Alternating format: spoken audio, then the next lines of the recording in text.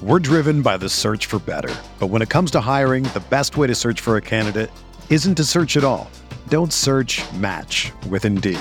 Indeed is your matching and hiring platform with over 350 million global monthly visitors, according to Indeed data, and a matching engine that helps you find quality candidates fast. Ditch the busy work. Use Indeed for scheduling, screening, and messaging so you can connect with candidates faster. Leveraging over 140 million qualifications and preferences every day, Indeed's matching engine is constantly learning from your preferences, so the more you use Indeed, the better it gets. Join more than 3.5 million businesses worldwide that use Indeed to hire great talent fast. And listeners of this show will get a $75 sponsored job credit to get your jobs more visibility at Indeed.com/Blue Wire. Just go to Indeed.com/Blue Wire right now and support our show by saying that you heard about Indeed on this podcast. That's Indeed.com/Blue Wire. Terms and conditions apply. Need to hire? You need Indeed. All right, what is going on, everybody? How you doing? Welcome to another episode of Talking Buffalo Podcast, part of the Blue Wire Network. I'm Patrick Moran. Thank you for joining in. Audio side, video side. It is Casual Friday, and that means I am joined by my very good friend, fellow podcaster. I was going to say fellow writer, but you're actually a writer, and I'm not a writer, so that does not make us fellow writers. My buddy, Joe Yurden. What's going on, buddy? How you doing? I'm doing good, man. I'm doing good. It's we're getting close to it now, aren't we? Sports wise, like yeah.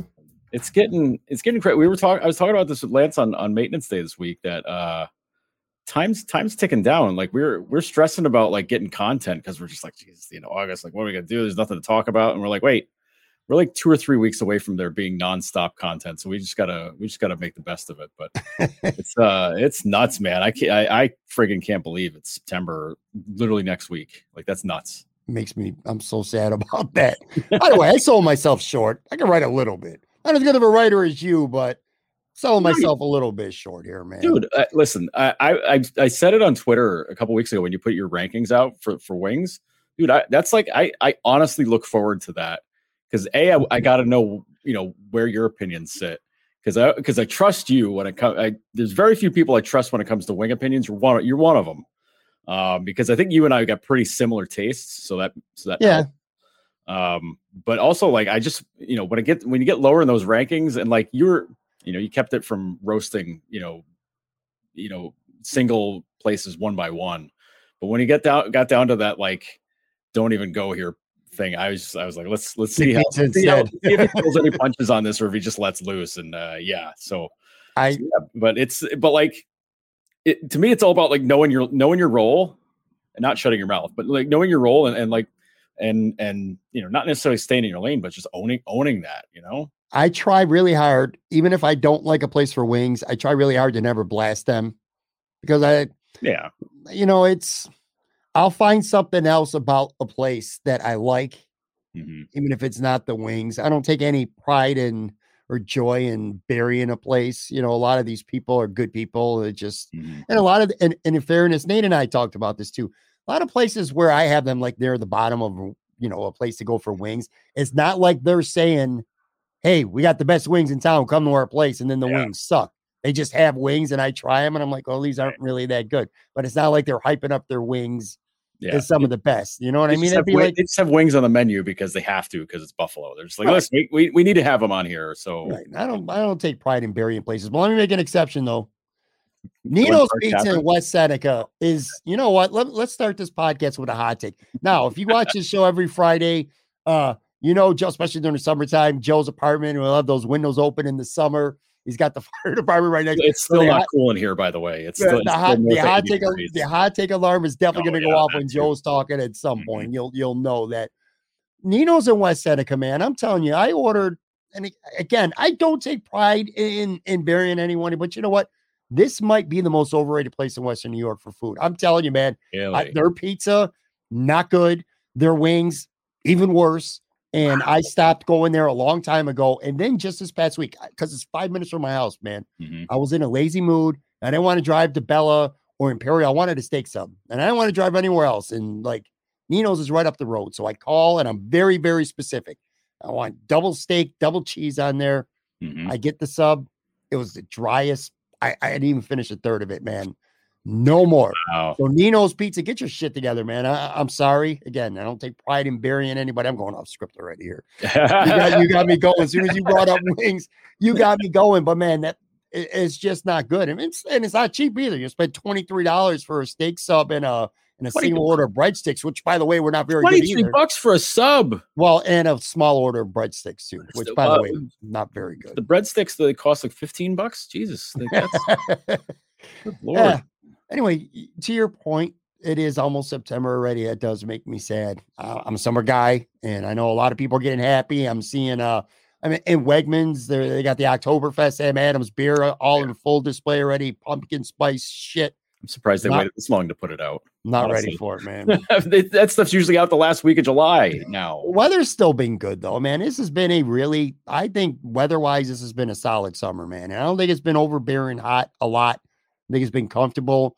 The rain, when it has rained, it hasn't rained during the bad times. It rains late at night or in the morning. Like, I haven't missed a lot of things because of rain. I think it's been a good Buffalo summer. Yeah, I'm more upset that I was able to predict when the hot would get really bad, and it was exactly when the sling went on. Yeah, when you had your shoulder. And I was like, no, this will be the worst 6 weeks of summer. And sure as shit it was. Yeah. It went immediately to being unbearably hot and humid. And I was like, cool, great. I'm glad that I was able to predict this, so I was prepared for it. But I'm going to Florida this weekend, by the way, just for a couple of days. Go to see my buddy. Because it wasn't going to be humid and hot enough. Wasn't going to be humid and hot enough, so I'm going to go suffer and torture myself a little more in Florida this week. But yeah, man, it hasn't rained a lot in Buffalo. I'll say that. In fact, you know what? The only time I hear rain now for the most is when I go to bed. When I go to bed at night, so I used to go to sleep and I put on. I'm one of those. Are you one of those guys when you go to bed, Joe? Do you need silence? Do you sleep with the TV on? Do you sleep with the radio on? Do you try to go to sleep in silence? Like, what's your typical sleeping style? So back in the day, I used to need music playing at night, like, which people were just like, "Are you insane?" Like that would just like keep me awake because song lyrics and music, like you just get into it, you're just kind of like whatever. But at some point, and I don't know if it was it had to be college, I just stopped playing music at night. And then I was like, it's got to be quiet. I can't go to sleep with the TV on because it's visual stimulation. I'm going to be watching like whatever's on. It doesn't need to be anything good. I'll just be watching it and paying attention to it. And then if it's music, then I'll just be like, okay, there's that song and blah, blah, blah, blah, blah. Music plays enough in my head already as it is. I don't need to have it actively going to keep me going. So yeah, it has to be quiet for me, which I mean, I don't know. I guess I don't know if that's weird now, but my sleep's been pretty screwed up for the last couple of years. So I don't know. Maybe something will change out of it eventually. But yeah, I need it to be as dull on the senses as possible when it's time to sleep. I can't sleep in silence. My wife has to sleep in silence. So it's been a feud for years and years and years. I cannot sleep in silence. I cannot sleep with music on either because then I never go to sleep. I get the song stuck in my head and then I start wondering, well, what's going to be playing next? So that I never go to sleep. For years and years, I put on TV and I'd sleep to SportsCenter all the time. But I have not watched 1 second of SportsCenter in probably literally a month because now what I've been doing when I go to bed at night is I put on a YouTube channel and I'll start out watching either a Bills podcast or I listen to some wrestling podcast, like a review of whatever the shows are from that night, or just like, Grilling with JR or 83 Weeks. Those are things I like to follow because all those Conrad podcasts are like 2 to 3 hours long. So I put them on. I know I'm not going to listen to them. And then I kind of fall asleep listening to it. But I found myself for whatever reason, I've always been like this. I wake up 2-3 times a night. I cannot sleep through the night. I got the weakest bladder in the history of the world. I got to go to the bathroom a couple times. So I never sleep through the night. And the reason why I brought this all up, because I said it hasn't been raining much. I found a game changer. I go on YouTube now and I put on those rain videos where it's the sound of rain, hitting a window or the waves from an ocean. Yeah. And at first I used to laugh at that shit, but you know what? I've been sleeping better lately. I've been doing this for a couple of weeks now. Okay. I've fallen asleep quicker and I've actually been sleeping better. Like I only wake up maybe once now instead of 3 times at night. So I've been going to bed every night with these stupid rain videos and stuff. but it's been working. Because they got like those that's like those white noise machines that they have for sleep, where it's, I mean, white noise is one thing, but like they also have like the, like the rainforest setting, or right, quiet rainstorm setting, or like one of the, those things where it's just kind of like, it's just nice and easy, relax. And like, I've never thought once that's something I should use, but maybe now I do. I don't know. I need to help my sleep. I need to get my sleep more regular is what I need to do, because it's just been so all over the place. Sleeping in a recliner for a month didn't help. Wearing a sling to bed doesn't help. So like it's just all over the map. Like some nights I'll want to fall asleep at like 10 o'clock, which is insane because that's not me. I'm always a night owl person, but then other times it's like, oh, it's 5:30 in the morning. Why am I still awake? Like this. It's so stupid. It's so dumb. It's ridiculous. And I just need to get it addressed somehow without using like sleeping pills or any of that stuff. For people who haven't been around or listening or watching much this summer, lots has changed. Joe, he's not wearing a sling no more. It's gone, baby. He had major shoulder surgery. It's look better, feel better, but it's also been busy because now Joe is writing for Bleacher Report. Mm-hmm. And now you're also doing some contributing work for McKean Hockey as well now. So the plate is getting fuller and fuller. Plus, obviously, Maintenance Day podcast you do every week with Lance, and then you're kind up to jump coming on this. Around, man. Like it's business, as JR would say, business is about to pick up. Good. Well, that's good though, man. Well, it's better good. When you get sleep. Looking forward to it. Joe's sleep is all over the place. You've admitted this on the podcast many times too. It's got to get fixed before hockey season starts, man. Because like if I'm still doing that, like getting up for the morning skates or the morning practices or something like that, if I walk in like looking like a zombie or whatever, like, that's not going to be any good. Like all pale with bags under my eyes and shit. Like people are just gonna be like, dude, what's the matter with you? I'm like, listen, just leave me alone. I'll have to become a coffee person again. And like, I can't do coffee now. Caffeine's too much for me, but I have one. I have to, I will. Like, might happen. Before we get to, we'll spend a little bit of time talking about the Bills. I got a couple or a small handful of like my biggest preseason takeaways. I kind of want to hit on them. Maybe we'll get to a little bit of Sabres stuff. Still not really much going on, which by the way, I give you and Lance credit. How you guys are able to put together an hour podcast every week when there is quite literally nothing going on, because I'll tell you what, football is not quite the same as hockey. I mean, besides being bigger football, obviously, there's always something going on with football. The draft's a big thing. The combine's the big thing. Then there's mini camps and there's training camps. There's all kinds of stuff. So it seems like football is never ending. Whereas hockey, once it's dead season, like after 48 hours in a free agency, it's dead season. You know what I mean? Pretty much. No, everybody's running for vacation. Like right. Yeah, exactly. They got to get to cottage country, man. Like they rent those things out. They can't just. Right.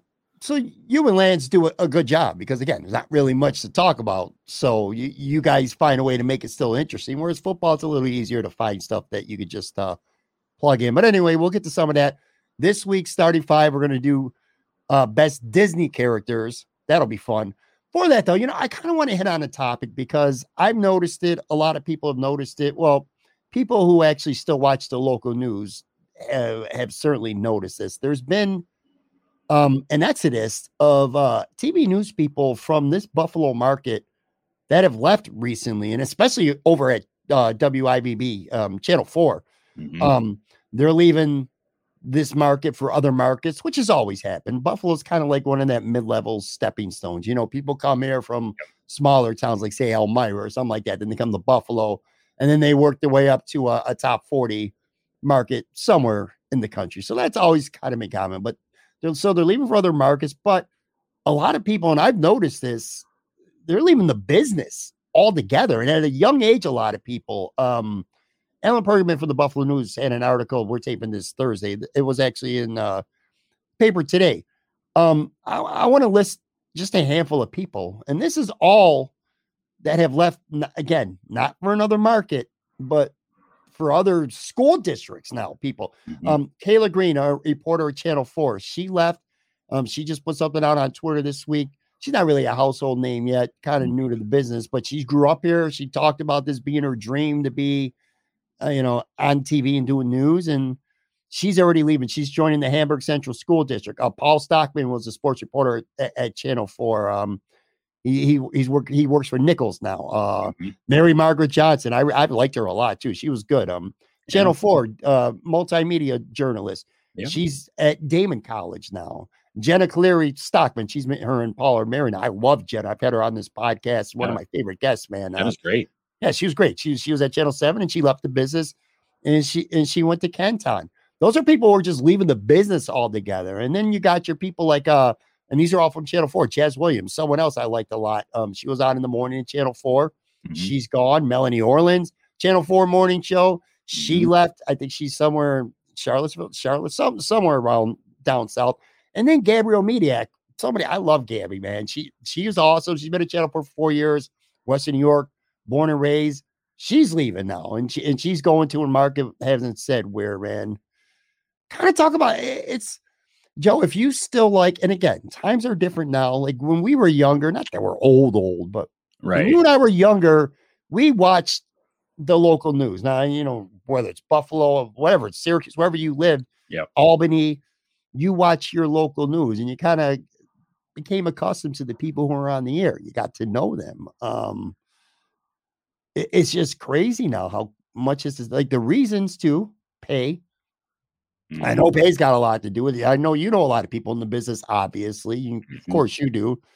The pay is small when you factor in the schedule that they have to work, the availability of these reporters have to work, how flexible they got to be. And, you know, some cases, like I said, bigger market opportunities, or some that just, quite frankly, they're treated like shit where they work. Some I know firsthand a couple of them. So I don't know. What's your thoughts on just how many people seem to be leaving this specific market? I don't know if it's happening everywhere, but it's certainly happening in this market.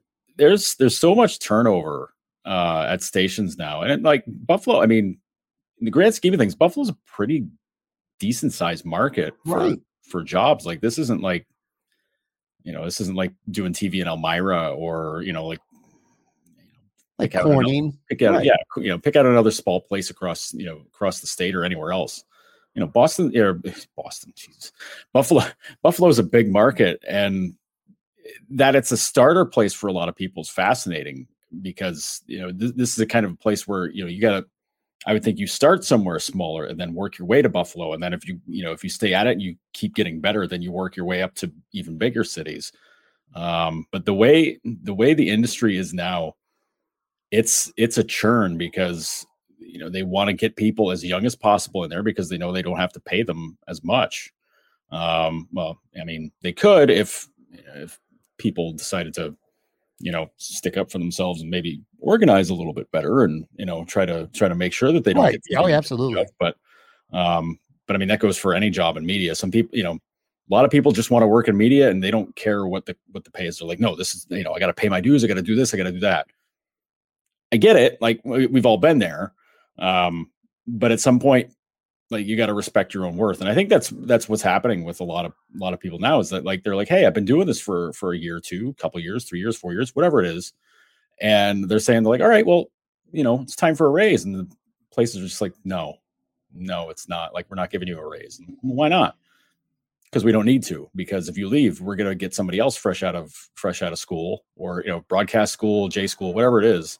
And we're going to bring them in. We're going to pay them whatever we're paying you, maybe even a little bit less. And they'll be happy to do it because it's their break. It's their chance to get on the air. But the dichotomy between, what the churn you see at the bottom and then like, the main news anchors and the main reporters and whatnot, there's no change there. I mean, I love Jackie Walker, but how long has she been on the air in Buffalo? It's a long time. And that, it goes for so many people at all the, at all the stations, Mary Alice Demler. Yeah. But I'm not taking anything away from them at all. Absolutely not. Right. They're fantastic at their jobs. They're great at it.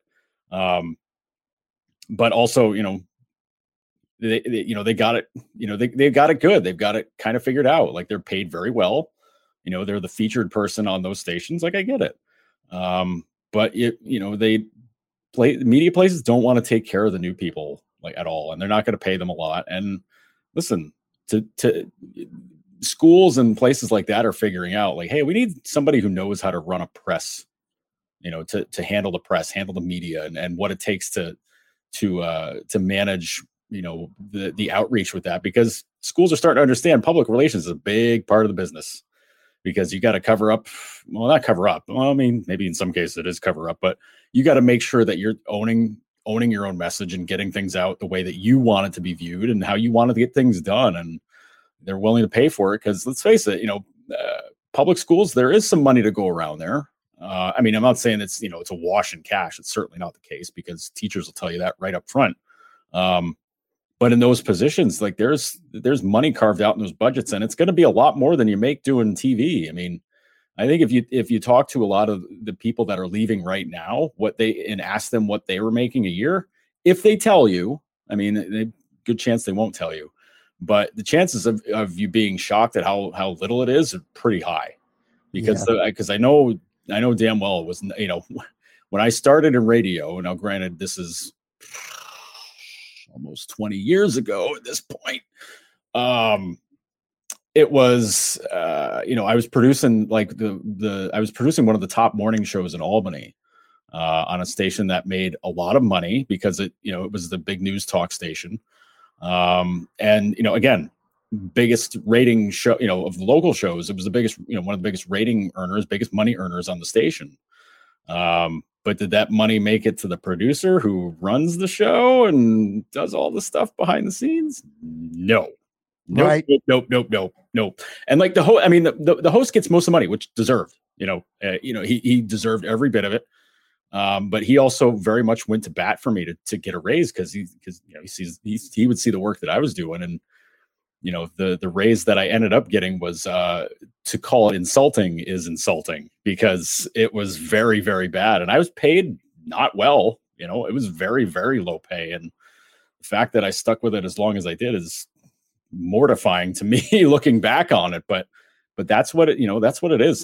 Sometimes like you usually just get stuck, and you're like, I'm sticking with this. I don't care how long it takes. But for other people, it's just like, no, I just, I ain't got time for this. I got stuff I want to do. Do you think the shine has kind of come off a little bit of being a TV news or TV sports news personality? I remember there'd be a time where you'd be grocery shopping, you'd be like, oh, holy shit, there's whoever it may be, you know what I mean? Like, kind of a big deal. Now it's, no disrespect to them. That's not what what I'm trying to say, but also in part because of the age of social media. And I mean, I'm at a point now where I think there's a lot of podcasters out there, or vidcasters out there, that are probably more recognizable to the average New Yorker than some of these TV news people. And then combined with the money, and again, I'm not going to name anyone specifically, or it's nobody's business, for us to be saying what they make per year. That's not our business to really talk about, I don't think. But it's not a lot. Like some of these people, you'd be surprised, man. You'd be like, oh my God, this person's on TV see him 5 times a week on TV. I work at the steel mill, and I'm making significantly more money than they are. I see it happen quite often. It's definitely lost some of its shine. I think it's lost a lot of its shine, because in this age, if you're doing news, man, like it's really uncomfortable. Because TV news, especially because you're facing up, you're constantly going to have your looks judged. Especially if you're a woman doing TV. Jeez, absolutely. Good friggin' Lord, man. Like the comments they get on social alone are enough to make you want to scream and go hide in a cave, live in a cave the rest of your life. Yeah, it's terrible. But there's pressure, to look good constantly. If you gain 3 pounds, it's going to be noticeable, and people are just going to be, oh, you can put on some weight. Look at that. Oh, I can't believe it. And like that, that's incredibly unfair. That how you dress is going to be constantly scrutinized, and that's not even taking into consideration the news itself, where somebody disagrees with the news or how it's portrayed or whatever. The person reading it is the person that's going to take the heat for it. They're going to be like, oh, these guys, they're too right wing, they're too left wing. I hate them, blah, blah, blah. And then, you're getting hate emails, you're getting, shitty messages on social media. It's all that kind of stuff. It's for anybody doing media now, it's a very difficult world. And, listen, doing local news is easier compared to being sent to war zones and, sure. working at, CNN or something like that, where you got crazies coming out of the woodwork to threaten you, to do all these things, but like that stuff exists at the local level too, geez. I follow Kate Welshaw at Channel 2. She came over here from Albany, which I remember seeing her over there, and I was like, cool, somebody I recognize from back home's over here. She's great, she's super, she's awesome. But she's very open about sharing a lot of like the nasty stuff that she gets and the stuff like that. And it's crazy. People are nuts because because there's an implied access to a lot of people that if they see you on TV, that means you're their friend, or, right. They're allowed to say this, that, or the other thing to you. And that ain't it, man. Like that, they might be familiar, somebody on the air might be familiar to you, but we don't know who you are, right. like we don't know who anybody is. Like if somebody stops, like, again, I'm an F-level Buffalo celebrity. Okay. Let's put it that way. Like I'm unrecognizable for the most part. But if somebody like sees me out somewhere and they're like, "Oh, hey Joe, hey, what's up?" And I'm like, "Uh-oh." I'm immediately like, "Uh-oh." Like, well, okay, well, how's this gonna go? You get immediately defensive because you're just like, all right, like, I'm pretty inoffensive for the most part. I mean, there's some things that like right. I can't. I know what you're saying, but like if you get somebody just to be like, "Yo, Joe," or "Yo, jerk," and be like, "Oh boy, okay, like, all right, let's, how's this gonna go?" And I agree 100%. You're on the defensive like right away, like because you just don't know. But until that person's like, "Hey, let me buy you a beer," then it's like, all right, we're good. I get the same exact thing. Sometimes I'll go to like a Bills Mafia gathering or something like that, and I'm like, who's listening to or watch the podcast or listens to the podcast? They maybe think I suck, you know what I mean? Or maybe I said something about the player that they like that offended them. Or what happened at the top of this podcast, man? I completely criticized Nino's Pizza. Employee's going to be there. You never know. Or the owner's going to be there. And be like, right. The owner. So you never know. So you're right. I always have that in the back of my mind, and I'm a nobody compared to these people who have such a bigger platform. Mm-hmm. I think at this point, like, the older news people, the ones who've been around there, they've established themselves. They've built a life here in Buffalo. Mm-hmm. They're a lot less likely to leave. Like I love Don Postles. Where's Don Postles going at this point? You know what I'm saying? Or Mary Alice and a lot of these people, they've been around for so long. Jackie Walker, they're not going anywhere. This is their career. Like they're in the position they get to call the shots too, though. Like, sure, yes. Time to renew the contract, they're like, all right, well, here's what I want. They're like, oh crap, if we let you go, we're gonna get nothing but shit. Right. They're the most recognizable people now in news, TV news media. Yeah. I think Alan's column was spot on. His quote, he was talking about Kayla Green, and she's just one example. Mm-hmm. He said, Green hasn't been there long enough to be a household name, but it says something about the state of local TV news if a Western New York native leaves her dream job for a school system. Mm-hmm. That's it's pretty wild, man. I don't know. It's just something that's really caught my attention lately. Anybody who does media is always not very far off from just dumping it and saying, forget it. Like, I got to take care of me because the money, if the money ain't there, like, listen, we know what life is like right now. Like it's hard for everybody. It's very hard for everybody, unless, you're a 1%er, then, go jump off a bridge or something. But it's really hard to, to pay the bills and make ends meet, inflation, / getting overcharged by everybody on earth. It sucks. Like every bit of it stinks. Housing costs are insane now. Like if you're somebody like Kayla Green or somebody like that, where you just want like a 1-bedroom apartment to live in. If you're not, if you're going to live in in a decent enough neighborhood, you're paying a ton of money for a 1-bedroom. Like, I mean, and if that's if it's a 1-bedroom, if it's a 2-bedroom, Jesus, you might be paying $1,300, $1,400, $1,500 a month in Buffalo for a 2-bedroom. That's nuts. Like no disrespect to anybody who has a building here. Your apartment ain't worth that much, man. No. Like it is not worth that much. And you should probably, think about it really long and hard. But a lot of people decide to buy stuff to make that their income, to charge on people's backs to do that. But if you're in media, you can't afford that. Like if you're making $28,000 a year doing TV, which might not be too far off for some of the newer people. Sure. That might even be putting it light. Who knows? I mean, I don't know what that's changed to, but it's nuts because you can't afford to do a lot of stuff. Like, you got to pay for your car. You got to do this, you got to do that. you just can't afford to live on that. And, getting a media job or a PR job with a school district, money's probably going to be at least twice as better than what you're making there, which I mean, that becomes a no-brainer at that point. It's like, that's why do I want to scrape by, or do I want to, start, being able to have a real life here? Yeah. And that's why I think a lot of people are leaving the business altogether to go to like school districts, for an example, or other PR things, because it just pays better. Like, it's great to be on TV. It is great to be recognized. And especially if it's something you worked really hard for, but at some point, to your point, that shit ain't, you got to pay your rent, and the electric company and the cable company, they don't give a shit who you are, or what TV show or TV news that you're on. And then the other case, too, in the last point here, is some of these people just have been treated shitty. I'm not going to name names for the most part, but I will drop one name because I really don't care. I got nothing to lose. Madison Carter at Channel 7. To me, man. she was the best newscaster to come around this market in my opinion, anyway, a long time.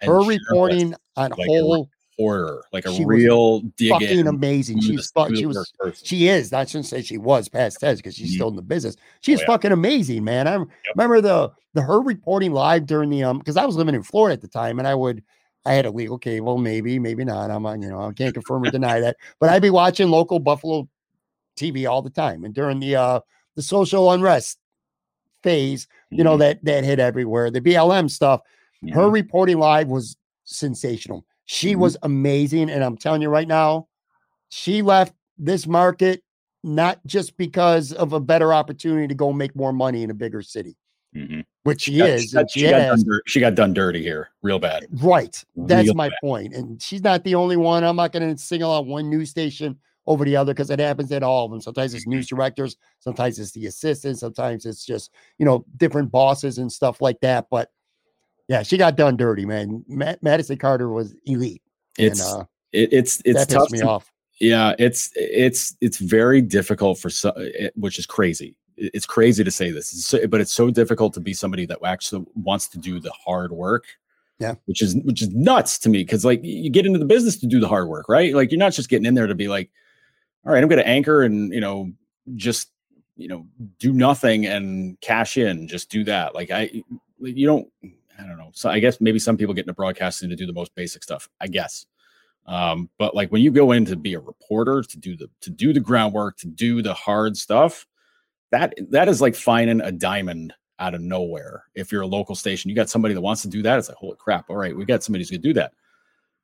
Problem is so many, and it's not a Buffalo only thing. It's not, it's an everywhere thing. I mean, if you got somebody who's doing that kind of hard work and, ruffling feathers or whatever, however you want to put it, that puts a lot of pressure on these stations to be like, hey, you better back off or else we're not going to do blank, blank, blank. And it's like, well, what are you going to, what can you offer that's going to make us, want to call off our reporter who's doing, good work, and it could bring awards to our station, like that's the thing. That's why the whole thing with Madison really chaps my ass, because she was doing the hard work. Like anybody who does that kind of work where it does make people uncomfortable, and it does, and it is like tried and true journalism. And if people don't like that, man, just take a hike, just get out of here. She was too outspoken a little bit on social media for some people's liking. Really? So let's just put it that way. For some people. And not for my liking. No. I'm talking about superiors.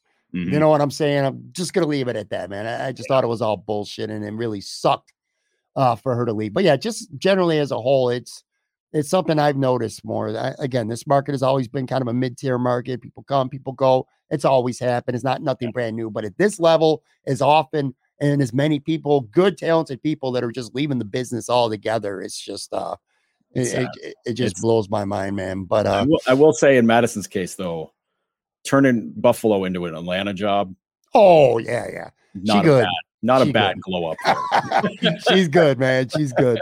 All right, let's take a real quick break. I'm going to come back. I want to get to a couple Bills preseason takes. Maybe we'll talk quick Sabres, and then we'll get to our starting five draft. Be right back.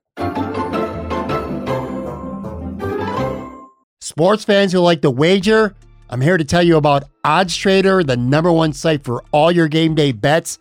If you're looking for a one-stop space on these interwebs to compare odds live up to the minute, look no further than Odds Trader. Why is OddsTrader so valuable to you? Well, for starters, it's the perfect place to compare betting odds and lines from all the major sports books.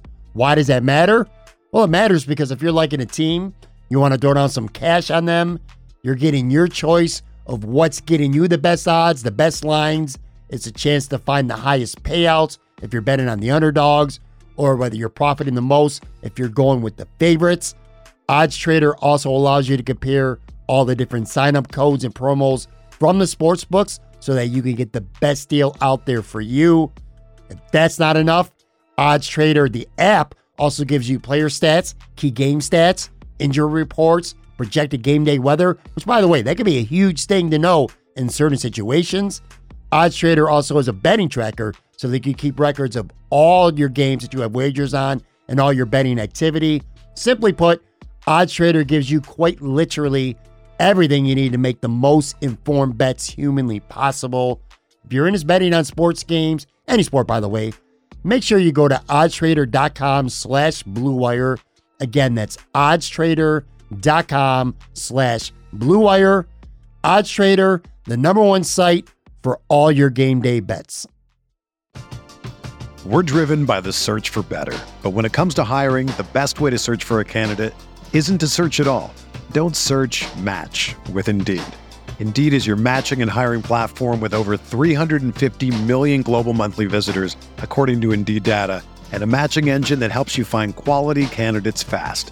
Ditch the busy work. Use Indeed for scheduling, screening, and messaging so you can connect with candidates faster. Leveraging over 140 million qualifications and preferences every day, Indeed's matching engine is constantly learning from your preferences, so the more you use Indeed, the better it gets. Join more than 3.5 million businesses worldwide that use Indeed to hire great talent fast. And listeners of this show will get a $75 sponsored job credit to get your jobs more visibility at Indeed.com/Blue Wire. Just go to Indeed.com/Blue Wire right now and support our show by saying that you heard about Indeed on this podcast. That's Indeed.com/Blue Wire. Terms and conditions apply. Need to hire? You need Indeed.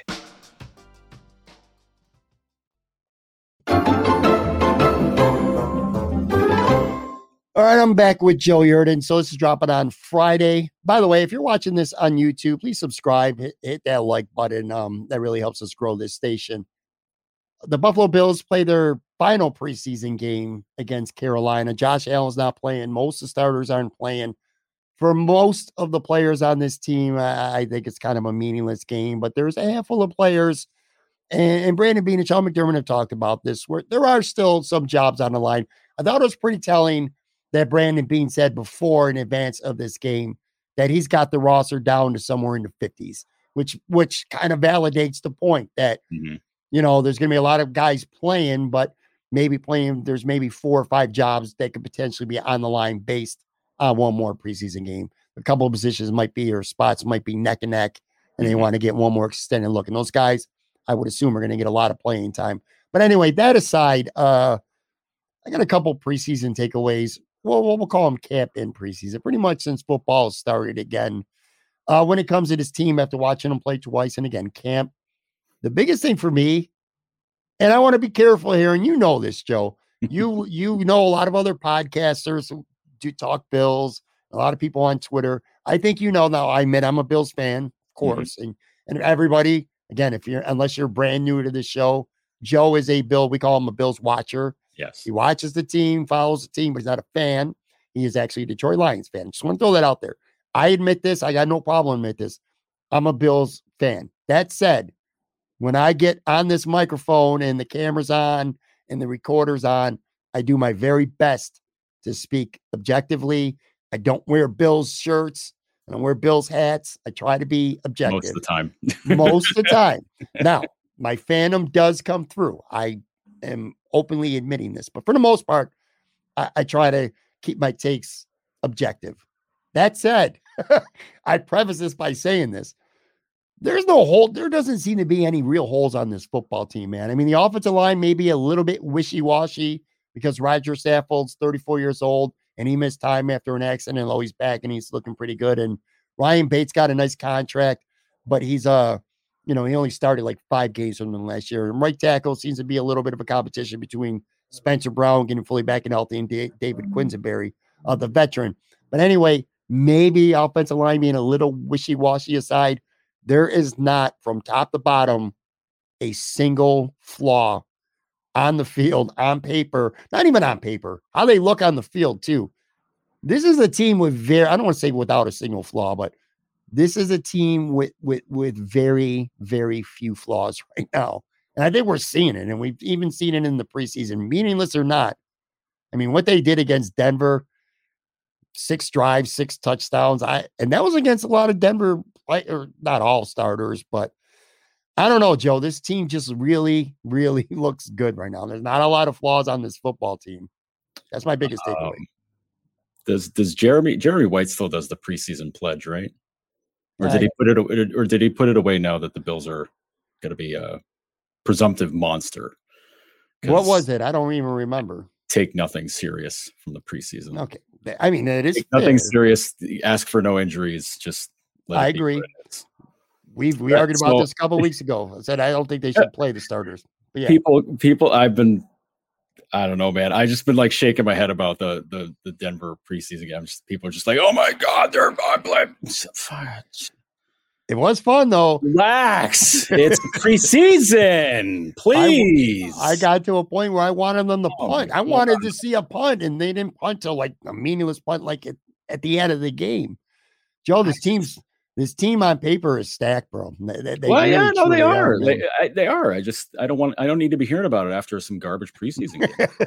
Just go out and smoke the Rams by 30. Do that. Like, show it to me then. You know, they might. I don't know, but even if you take the preseason aside, just you look at the roster and you look at training camp and how these guys have looked. There's just, I don't see positions again, except for offensive line. Could be a little bit wishy-washy. And then corner, which I'll get to Trey White in a second, but Trey White not being back yet, that's not good. And Jordan Micah Hyde had an injury scare. He's fine. Jordan Poyer's been out a couple weeks. Brandon Beane said if this was a regular season game this week, he probably could play, but they're not going to chance it. So that's another, which kind of leads to another takeaway of mine, preseason takeaway. They've been fortunate because they've completely avoided catastrophic injuries. Dallas just lost the key offensive lineman for the season, Tyrone Smith. The Jets almost lost their quarterback, Zach Wilson, he's only going to be out like 4 weeks now or so. But there's been a lot of significant injuries around the league at practice and training camp. And the Bills, in large part, except for Jordan Poyer, which again turned out to be not too serious. Thank God, if you're a Bills fan, they've avoided bad injuries because I've always thought that the biggest thing that could derail the Bills this year is injuries, of course, but they've avoided that. That's another pretty big takeaway so far going into this Carolina game.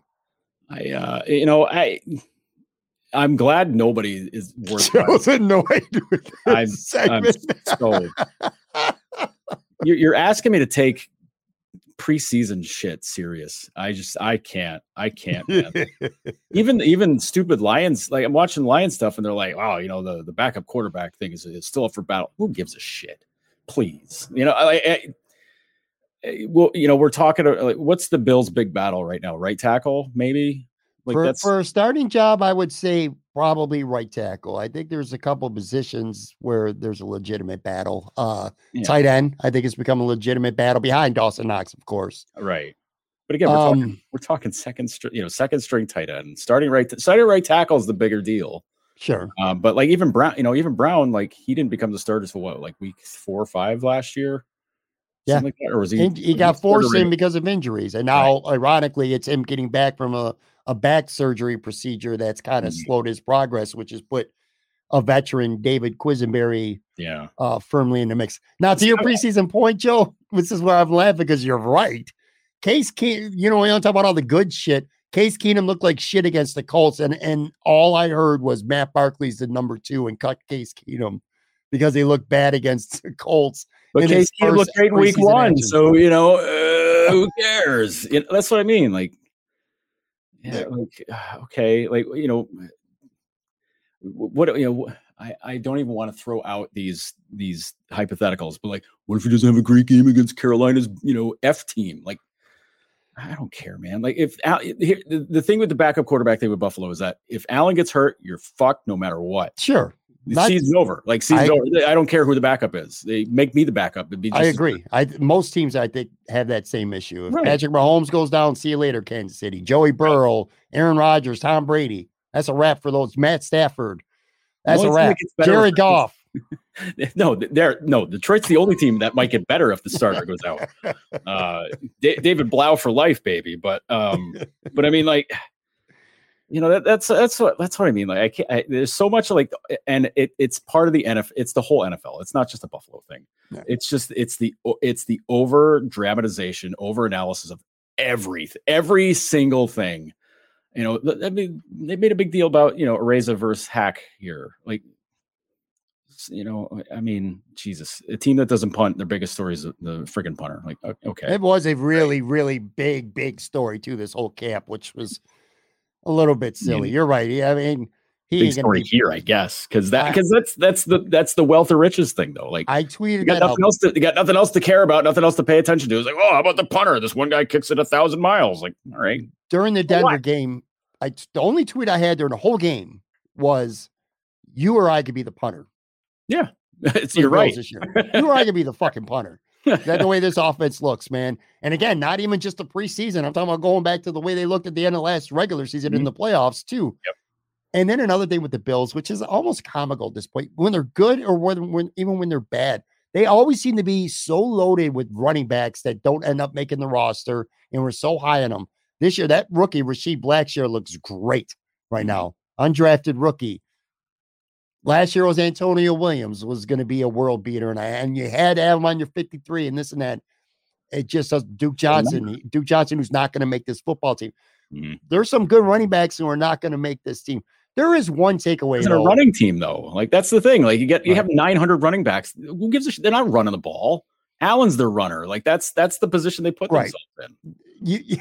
I laugh because you are right, because I know how much you hate the preseason. You're Joe Buffalo wins. It was like the end of last year when people were making a big deal. Oh, Singletary can run now. I was like, who cares? Doesn't matter. Like, okay, Allen doesn't have to run the ball. Great, cool. Like, that's the relief. But there are two legitimate preseason takeaways that I have that have nothing to do with the games. Okay, There's two of them. One of them don't mean anything because who says what doesn't mean dick, but. I'm just being honest with you. But what I've noticed is almost every person nationally that I've seen that is a name person that represents a major outlet, almost universally, everybody's picking the Bills to win the Super Bowl. And again, that don't mean nothing when the games start, but I do find it interesting that literally, I'm talking, you name an outlet, Sports Illustrated, Pro Football Talk, go on and on and on and on. They all, in fact, I have seen more people pick the Bills to win the Super Bowl than I've seen all the other 31 teams in the NFL combined to win the Super Bowl, man. The Bills are the pick around the league. They're the chic pick right now. They're the sexy pick to win it all.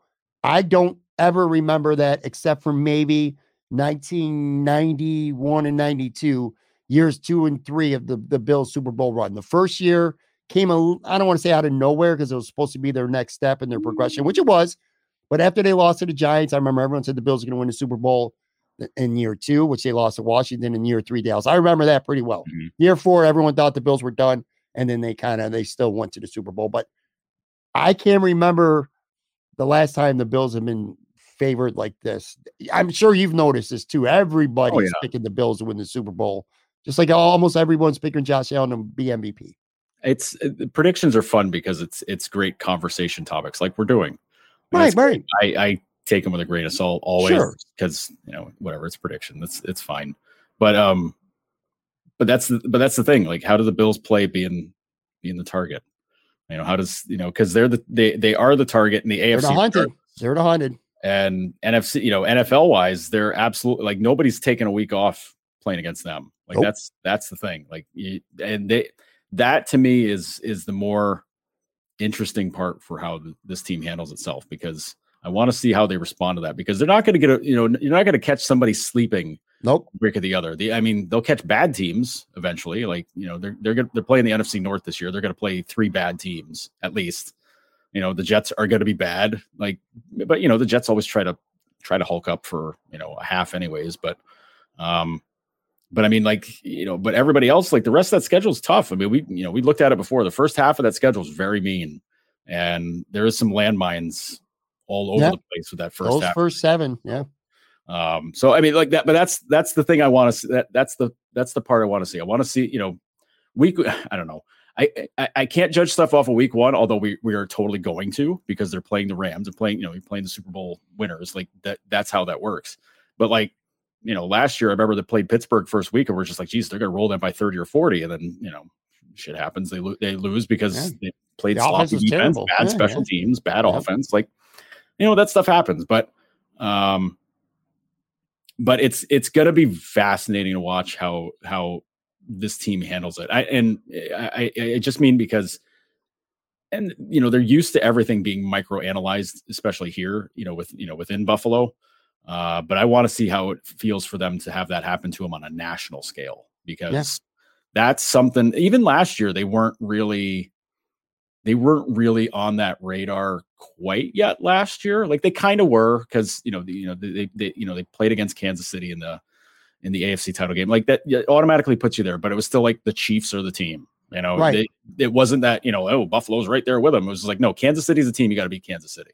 Mm-hmm. And now it's, now the Kansas City lost to Cincinnati in the AFC title game. It's like, all right, well, they're kind of off everybody's mind. Nobody takes Cincinnati seriously, which, we've said is we did a whole segment on that. An unbelievable thing. But in Buffalo's case, like they're the team that everybody's going to be zeroed in on every week. Every talk program is going to be talking about it. If you're a content maker in Buffalo, like if you're an aggregator, Jesus, your head's going to be spinning, because every Sunday show, every preview show is going to be, there's going to be something on the Bills no matter what every week, especially because of the first half of the season, because every game is going to be a monster one. Yeah, they're the hunted, and they're going to get the best shot 17 times from other teams. Like you said, no one's sleeping on the Bills. Nobody's looking ahead to another game when the Bills are on the schedule. I semi-disagree. Past Buffalo is like, well, we got a game with Miami next. By the way, I semi-disagree with one of your takes. Mm-hmm. I don't think the NFC North is going to be that bad. I think Chicago is terrible. Green Bay's Green Bay. I actually think your Detroit Lions are going to be better than maybe you think they are. Okay, they won 4 games last year. I think they're going to be better this year, man. I think they're going to double that this year. That's hard knocks. And I think Minnesota stinks. Sooner or later they're going to play up the expectations. Kirk Cousins is a bum, and they're a team that centers around Dalvin Cook. Now they got a good receiver. Jefferson's good. I love Justin Jefferson, but he's got a bad quarterback throwing to him. So but it's a team that focuses on the running back, which we know in this league doesn't work. Friggin' Jerry Jones was talking about, like, we go as Ezekiel goes. Like, no, dude, you got friggin' Dak Prescott. Give him some receivers, moron. Like what are you talking about? Like, we go as the running back goes, idiot. I do have one legitimate, and then I want to move on here and get to our draft and stuff. There is one take about the Bills that does involve the preseason that I do think is not something that you could just blow off. I actually think this is important. I'm going to circle back, and I'll go back to like a month or two ago. The biggest preseason takeaway, if you want to say the preseason games mean nothing, which you have a fair point to say that, but the biggest takeaway is that I ain't seen Trey White out there. That matters. All right. I mean, we were going back, and I remember going around minicamp. He's on schedule, this and that. And the question was, will Trey White make it back before week 1? Well, we've got the preseason has given us that answer, and that answer emphatically is no. Now it's going to be, does he miss the first 4 games, or does he not even come back possibly to week 7 or 8? That has probably been the biggest significant development in terms of the field by him not being on the field, because he is one of the best players. I mean, he's an all-pro corner here, and he's not even, we are literally, well, this drops on Friday, so we're 13 days away from the Bills opening the season, and Trey White's not even practicing yet, coming off an ACL, so he's going to be gone a month or so. So to me, that is the one big preseason takeaway that you could say, well, the games, even if they mean nothing, this does mean something. Well, yes and no. Like, it means something because I think once that injury happened, everybody knew that, like, the first half, some part of the regular season was going to be in question. Whether it was going to be 1 game, 2 games, 3 games, whatever it is. Everybody knew that was going to be a factor. And if he was practicing at all, I think, during camp or preseason. If there was even a chance of him playing a preseason game, that's a miraculous comeback because, you're a corner, you're doing a lot of running, a lot of cuts, a lot of stuff like that. And, ACLs, big deal for all that stuff, especially doing the cuts. Like that's a big deal. And if he was able to, come back that fast, like that's like Wolverine stuff, man. Like that's that. But to me, I don't take that as such a big deal just because I think that was already chalked up as a not a loss, but like as something that was already like, okay, we know we're not going to have him. So we'll just, next step beyond that is what we'll take care of. I think they were hopeful. I know fans were, maybe a little bit of media, maybe the team. Yeah. ACLs are no bullshit, man. Like it's hard. Dangerous because going to that schedule, those first 7 games. Look, the Bills are going to be playing football in January. It would take Josh Allen getting hurt and or several injuries, if not Josh. Bus accident for them to not make the playoffs. Right, for them to not be playing in January would take catastrophic things happening to them. That said, these first 7 games, they'll, even if they struggle out of the gate, they're going to, again, I still fully expect them to be playing in January. But no Trey White, and you got rookie, whether it's Kyrie Elam or hell, it might be Christian Benford. That's not Trey White out there with Dane Jackson. And the significant part of that is, let's just say the Bills go 4-3 or even 3-4 in those first 7. Ain't going to cost them a playoff spot. It's not. I don't think it's going to cost them their division. But what it might cost them is a top seed in the AFC when it's all said and done. Which, hey, in a conference with Kansas City and Cincinnati and the Chargers in Baltimore, I want to be in Orchard Park if I'm a Bills fan right now at the end. So I do think Trey White, it matters more how the Bills are looking in January and how he's looking in November and December. I completely agree. But it's not meaningless. The opening stretch of games, they'll have ramifications at the end if they don't end up with that number 1 seed.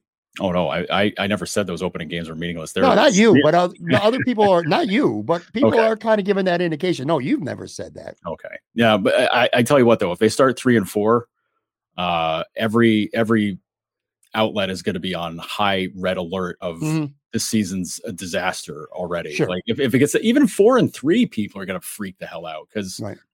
Everybody was predicting this team's going to go 15-2. And it's like, well, I mean, that's, it's kind of cowardly. Just say they'll go 17-0 at that point, It's just don't beat around the bush on it. Just be like, all right, fine, they'll run the table. Like, great. Like, but I mean, when the bar is set there though, like, you stumble out of the gates, hell, even if they went 1-2 the first 3 games, there's going to be a full blown freak out about that. Like that is. Let me refresh fans. Let me refresh fans' memories here. Their first 7 games, because we refer to 7 games a lot. Yeah. You and I say it a lot. A lot of people say it, but they don't really go through the opponents. Just so everybody knows, their first 7 games, they're at the Rams, then they're at home for Monday Night Football against Tennessee, then they're at Miami, which I do not think is a gimme game by any means. Week 4, they're at Baltimore. Week 5, they're home against Pittsburgh. Week 6, they're at Kansas City. And then week 8, because they have a bye week 7. Their 7th game is at home against the Packers on Sunday Night Football. That Pittsburgh game at home sounds like the only game on paper anyway that should be a relatively easy game for me. So just to refresh everybody, Mike Tomlin coach team. And those right. Never lay down easy. And they beat the Bills in Buffalo last year after all the hype. So again, those first 7 games, man, are really going to be important to the standings in the conference at the end of the year. Maybe not so much the division. Real quick, before we get to our starting 5 draft, I just want to gloss over this. Corey Pronman from The Athletic, or whatever, but he did his NHL pipelines, and for the second straight season, the Sabres are number 1 in his rankings. It was Detroit, New Jersey, Anaheim, and Ottawa rounded out the top 5.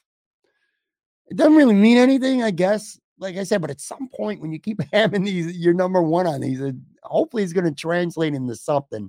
I guess if you're not a good team, then I guess it's good to at least be near the top of the pipeline. I mean, could be worse. It could be a bad team who's like in the middle of the pack or near the bottom. I guess it's just another thing that kind of reinforces Sabres fans that better days hopefully are going to be ahead, right? I mean, there's not really much to add to that. Yeah, no, to me, like, again, rankings like this talks cheap. Yeah, the proof is in how the payoff goes. You know, I know Ted Nolan always said a lot of weird things when he was coaching here, but what he said about prospects, I always love it. And a lot of people don't like it because they just kind of roll their eyes at it. But he goes, prospects are great until they're suspects, but they're suspects until they hit the ice. Sure, prove it. It's something along those lines. I'm paraphrasing, but that, I mean, I 100% believe that. Like, but the way things shape up right now, it's very positive. It's exceedingly positive. Owen Power is the top of that list. He's going to be on the second pair of their defense, right away at 19, 20 years old. Like, pretty awesome. Dahlin, 22. And he's the old, like one of the old guys on the blue line, which is crazy. And he, let's see how his season starts. Let's see if he, if he's plays the way he did at the end of last year, all season this year. That would be a huge development for them. But it's those guys. It's Quinn, it's Peterka, it's Levy. I was corrected on. I got yelled at about saying Eric Portillo's name wrong. Devin Levy. I was told that's how it's supposed to be said, but he might pronounce it. I didn't know that. I was told by somebody who is from the Montreal area and knows his family. So, I'll take their word for it, even though, whatever, but that's besides the point. But like, but that's like, you've got all these guys in the high end of things. Like, things look really good for now, but proof's in the pudding. You got to be able to do it. You got to be able to perform. I think back a few years ago when people were sky high on Casey Biddlestat. Right now, it's just kind of like, all right, can he prove himself? Can he prove himself to be a guy that can be a guy here? Like, that's right. That's what happens sometimes with a lot of these guys. Like, this is a big year it's a big year for Quinn because a lot of people are going to remember that playoff performance with Rochester last year. He had no goals, looked kind of rough for most of the playoffs. Played really well in the last series that they were in, but we'll see how much that eats at him. Like, I know he had a rough first season with Rochester and he came back gangbusters last year. So I expect him to come back even bigger from that this year, but we'll see. Those guys, the kids are going to get tested, man, because the way that they ran back basically the same team doesn't create a lot of space on the line charts, doesn't create a lot of space in the roster. So these guys have got to really earn it and really show that they're going to take control of it. I am excited about covering the team this year. I'm excited about talking about them. I mean, it wasn't too long ago where, I'm going to be honest with you, I've had you on the podcast for a while. I hated talking about, I hated even talking about the Sabres, man. I used to dread segments. I would want to talk with you about literally anything else in the world except for when we got to the Sabres, because it was the same fucking shit about this team being terrible and Jack Eichel wanting out, and is he going to get traded? Is Sam Reinhart gone? I was over it. But there's something about this team right now, just makeup, that has me excited. You know what I wasn't excited about? What a good transition. All right, so starting five. So a couple weeks ago, it's been a couple weeks now, our last starting five draft, we did best rivalries. All right. Joe won 76% of the vote, so more than 3-1. Joe took Yankees versus Red Sox. And again, this was best rivalries. Yankees versus Red Sox, Magic versus Bird, Red Wings versus Avalanche, Hamilton versus Burr, and Coke versus Pepsi. I couldn't even pull a quarter. I had the Jets versus the Sharks, referencing West Side Story. Biggie versus Tupac. This fucking pick here. The Greasers versus the Socias from The Outsiders, the movie in the book. Ali, Frazier, and Austin versus The Rock. I'm going to admit something here. All the polls we've ever done, ever, and I've lost by more than this, but of all the polls we've ever done, so we put these out on Friday at noon. And then, we both tweeted out, and then I'll retweet it once or twice. And I might quote Saturday. I'll quote tweet it. I'll retweet it just, because some people might not be around Twitter on Friday. So I want to make sure they see it. For the first time ever, I stopped retweeting this. I wanted it like Saturday morning. I did not retweet it. I did not quote tweet. I did nothing. I just wanted this poll to freaking go away, man. Because we usually get a decent amount of second day action. Because again, there's people who don't catch the show or see or go on Twitter that first day. It was embarrassing how bad the comments were for me. Now, the funny thing is this, is I think Biggie and Tupac, that was arguably to me, I think might have been the best actual pick of the draft overall. Magic vs. Bird was awesome too. Those are the two that I really thought were great picks. And I think Ali versus Frazier was a pretty good pick too. But absolutely, the other three picks is just embarrassing. It was humiliating. I got ridiculed so fucking bad on social media, man. And because I always, every Friday, when I go into a restaurant that I go to every Friday, I always have a couple friends who are, what poll did you guys do this week? And then I'll run it down in the picks. I got laughed at immediately. Fictional, like all the real life rivalries, all these things, these countries who hate each other, these companies, these products, and you're picking fictional fucking, not once, and you only get 5 picks. So 40% of my picks were fictional rivalry, gang rivalries from movies and stories that were decades old, man. It was absolutely embarrassing. I want to move on from that. Disgraceful. I believe I said 4 seconds after you picked the Outsiders one, I said, you've lost. You did. And you were right. When I have to ask you, okay, what's that from? And like, not to toot my own horn here, but I'm pretty educated and pretty knowledgeable on a lot of stuff. For me to be like, okay, who's that is a bad sign, is a very bad sign for you. Cause like, I mean, the people that know, they know, but like, how many people know? And but like, I got to tell you, I get a very skewed view of how I think the results are going to go, because like because I mean, obviously you're the first person to put it out there. You're putting up the polls. Right. And I think a lot of your very dedicated fans are always very eager to jump on me to be like, nah, Pat kicked your ass again. Like, I'm just looking at this. I'm like, I was like, I take my victory laps like 6 minutes into the poll. But also I was like, you're the people that are making Pat so delusional that like he thinks he's going to win these every. I was like, you're part of the problem here. Like, you gotta start burying him when he really screws up like this. I knew I was buried. And typically when we put these polls out, I think we've been wrong a lot. There's been a lot of times where I'm like, oh yeah, this is going to be really close. And then it'd be a blowout. Or there's been times where we thought there'd be a blowout and they end up being close. Or I thought you would win by a lot. And then I actually end up pulling it out. And obviously more often than not, vice versa. Well, that's why I've stopped guessing. But last week I felt, but last one was a lock. Let's hope this one's better. This week we're doing best Disney characters. Don't really need to explain much more than that. All right.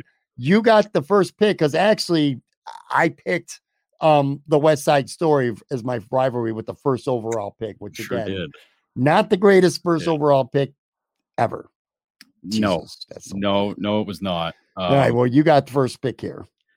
I don't like having first pick on this one, just because there's a zillion characters and there's so many that are just awesome characters. But don't you have to go with the icon? Doesn't the icon have to go first? Like, I even though, and I'll say this, like, I'm taking Mickey Mouse first. I have, but I'll say this about Mickey Mouse. Mickey Mouse ain't done shit in like 70 years. Okay. I know he's done like a lot, like there's been a lot of like these direct-to-video things with Mickey Mouse. What's the last thing Mickey Mouse ever done? Fantasia? Okay. Like, what year was that? 1945? Okay, Mickey, get to work, pal. Right. Coasting on his name and his looks and all that. But I gotta take him. Like, you can't do Disney and not take friggin' Mickey Mouse first. Like, I hate that I have to, and I hate myself for having to take him. But if this were like a draft year, like if this were like an actual like, and sport draft, I would be the guy that would be leaking information like, hey, this guy might want to trade out of first. This guy might want to be looking to accumulate picks later on in the draft, because 100% I would. I want to throw it, because I don't want to have to take Mickey Mouse, but I have to. I want to throw this out there too. Disney characters are definitely not my strong point, but I think this would be a fun category. I put this out a couple weeks ago. I asked people for suggestions because Jesus, man, once you get to like 55 of these, like which we've done, it gets a little bit difficult sometimes to come up with topics. Yes. This was one of them. So coming up, by the way, in future episodes, who knows when, but a couple of cool categories that I saw. Starting 5, one-hit wonders. That could be a fun one that we'll do.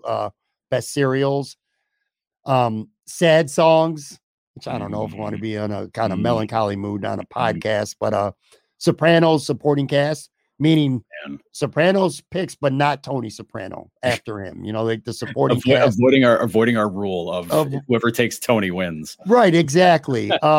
And then somebody did say this, and I do actually want to do this. And when we do it, I want to do it back to back. Remember one week, I think we did First Name Chris. Remember, and neither of us really liked the way that turned out. It was kind of, but because of our names, the best Joes or the best Patricks, I think maybe that could be interesting. That's we'll really see. Self-serving, and I appreciate that. So I think we doesn't love a little bit of self-serving, man. All right, so you took Mickey Mouse. I got 2. I'm going with traditional ones too. Donald Duck has got to be my first pick, man. The sailor cap, the outfit. That's who I would have traded down to get. Is Donald Duck. You could have traded the sharp bow tie. Bad shit always happens to him too, Donald Duck, man. I love his voice. Angry, constantly. I'm not going to embarrass myself, but when I was a kid, I would try to talk like Donald Duck, and I used to try. I can never do it. I'm not even going to try to do it. Right now. I'm not. I'll blow out the sound, and it'll sound terrible. But I like Donald Duck, man. He was such a cool dummy. And speaking of, that's going to be my other pick, Goofy. One of my favorite voices ever when he talked. Perfect character to describe, like, just him and his personality. Goofy. Love the fedora hat. And just a very unique character to Disney. Again, these are really old ones, and I really don't have much more that I could describe about them, but I just like them growing up a lot. And I'm in the same boat as you, by the way. If I had the first pick, you can't not take Mickey. Right. But I actually personally like Donald Duck better than Mickey. But you'd have to trade down. So anyway, Donald Duck and Goofy. Those are my next 2. Right. This is like the people that were, looking back on the Darlene draft being like, oh, you can't, why'd they take Darlene first? They shouldn't have taken him. It was like, dude, whoever picked him first was taking him. Okay. Like there's no way around it. Like, I know you could probably say like 2 years later and be like, oh, I would have taken this guy. It would have been better. Sure. Okay. Yeah. This is where it starts to get interesting. You do that at that time. I think the draft starts here, man. I don't know about Goofy, but I know Donald and Mickey were 2 of the first 3 for sure. So now, to me, the draft starts now. I don't want to crown you yet, but I think you're way ahead already. In my mind, anyways. We'll see how the rest of this goes. So, listen, I don't play well with the league, just so you know that. Don't start planning the parade yet. My next pick is gonna be Simba from The Lion King. That was next on my list too. I think. Damn it. Yeah, Simba's. I mean, Jesus, how do you not love Simba? Crying out loud, like it's the story, the whole thing. Like it's just one of the best glow ups in an animated movie. Like you can't go wrong. I picked that in our 90s movies drafts, I believe. The Lion King. That was one of my movies. Sure you did, yeah. And then you lost that poll. Yeah, I did. I don't know. It's weird how that happened. Anyways, Simba and I'm gonna go with the genie from Aladdin. Okay, that's a good one. Yeah, listen. The other characters in Aladdin are super. Like that's another really good. That's Robin Williams, right? The voice. Yep. Mm-hmm. Damn. And but yeah, the genie, like Robin Williams as a genie, friggin' stole the show. He was so. I mean, it's Robin Williams. He's perfect. Like, how do you not say no? All right. I'm laughing at myself. I don't know how this is going to go over. This is another old ass character. Uh-oh. I don't really want to do it. I am Jiminy Crickets. That's going to be my next pick. He's the ultimate voice of reason, man. Most of the time Pinocchio would get in some shit because he didn't listen to Jimmy. He's a great character, which, by the way, some of these characters, like Disney shit's supposed to be, it's not supposed to be for 30, 40, 50-year-old adults. I don't really think this shit is geared for. Well, I mean, it kind of is actually. But it's supposed to teach kids stuff, man. And he taught kids, about listening to the voice of reason. Kind of reminded me of my grandfather a little bit, though. My grandfather was kind of an asshole, and Jiminy Crickets was pretty cool. Hear that, everybody? Jiminy Cricket, asshole. I like Jiminy Cricket, and I'm just getting to a point where I'm getting silly, man. I can't help it though. I like Winnie the Pooh. Nice. Kind of dumb, always looking for honey. I like this calm and his like laid back demeanor. Always calmly found his solutions. And again, I kind of feel like it's a kid's character, man. It's not an adult character here. So yeah, I'm not feeling very good about these as they go on. To be fair, though, I still say Disney characters are pretty much top heavy, like the big names. And then after that, a lot of people are going to consider these reaches no matter who we pick. Anyway, all right. Jiminy Crickets, which is, I don't think that's going to go over well, and Winnie the Pooh. Okay. Jiminy Cricket. Why say crickets? That's listen, you already said he's an asshole. He doesn't deserve. That was my grandfather. I call my grandfather an asshole, not Jiminy Crickets. Oh man. See, this is where like again, I'm like showing my age, so I'm just like kind of hovering around movies that I remember that came out when I was like teenage years. So like Lion King falls into that. Like I think so. Mm-hmm. It's around that age. But Jesus, I remember like growing up, we had Disney Channel growing up, my sister and I. So like that was, we grew up in a lot of like the old school characters, but once they started making more of the movies and everything, there was one character that they went whole ham, like going crazy with, just doing all kinds of stuff with him and using him to promote the movie, all this stuff. It's Sebastian. Okay. From The Little Mermaid, the crab, Sebastian the crab. I know you're about. For Christ's sake, I've seen that movie. I watched that movie maybe once, twice, tops. I could probably sing Under the Sea, like blindly, just being like, "Yep, nope, we're good. I got this." Like it's insane. It's absolutely insane that like that's even possible. Like it's disturbing to me that's the thing that I could possibly do is just start doing it, do the Caribbean affectations with the voice, the whole thing. Like it's stupid. Mm-hmm. That's enough of the old people. We got to do a new one, right? Like there's got to be somebody from one of the new movies that's big, and sure enough there is, because for God's sake, Frozen was the biggest goddamn movie. Like sure. Like every kid loved it. Like I'd never watched it once, but I could probably, again, I could sing along to Let It Go. Again, never seen the movie once. Could probably sing along to the song. I've seen the movie like 3 times. Oh man, you're way ahead of me then. But yeah, but like, what's her name? I don't know, because I'm not picking her. No, because I'm picking Olaf, because Olaf's way cooler. Yeah. Like goofball snowman guy, hell yeah. Yeah, man. that's a good one. I'm down with that. Like, and again, like I said, I haven't watched the movie, but I've seen enough clips and shit with it. Like, whatever. Like, I'm too old to be sitting around watching new Disney movies. Okay, let's put it that way. But like that stuff was unavoidable. It was if you're online for 10 minutes, well, that movie was around, just constant videos, like just that friggin' song everywhere. Idina Menzel's a fantastic singer, but Jesus Christ, the song, enough already. But anyways, Olaf is my pick.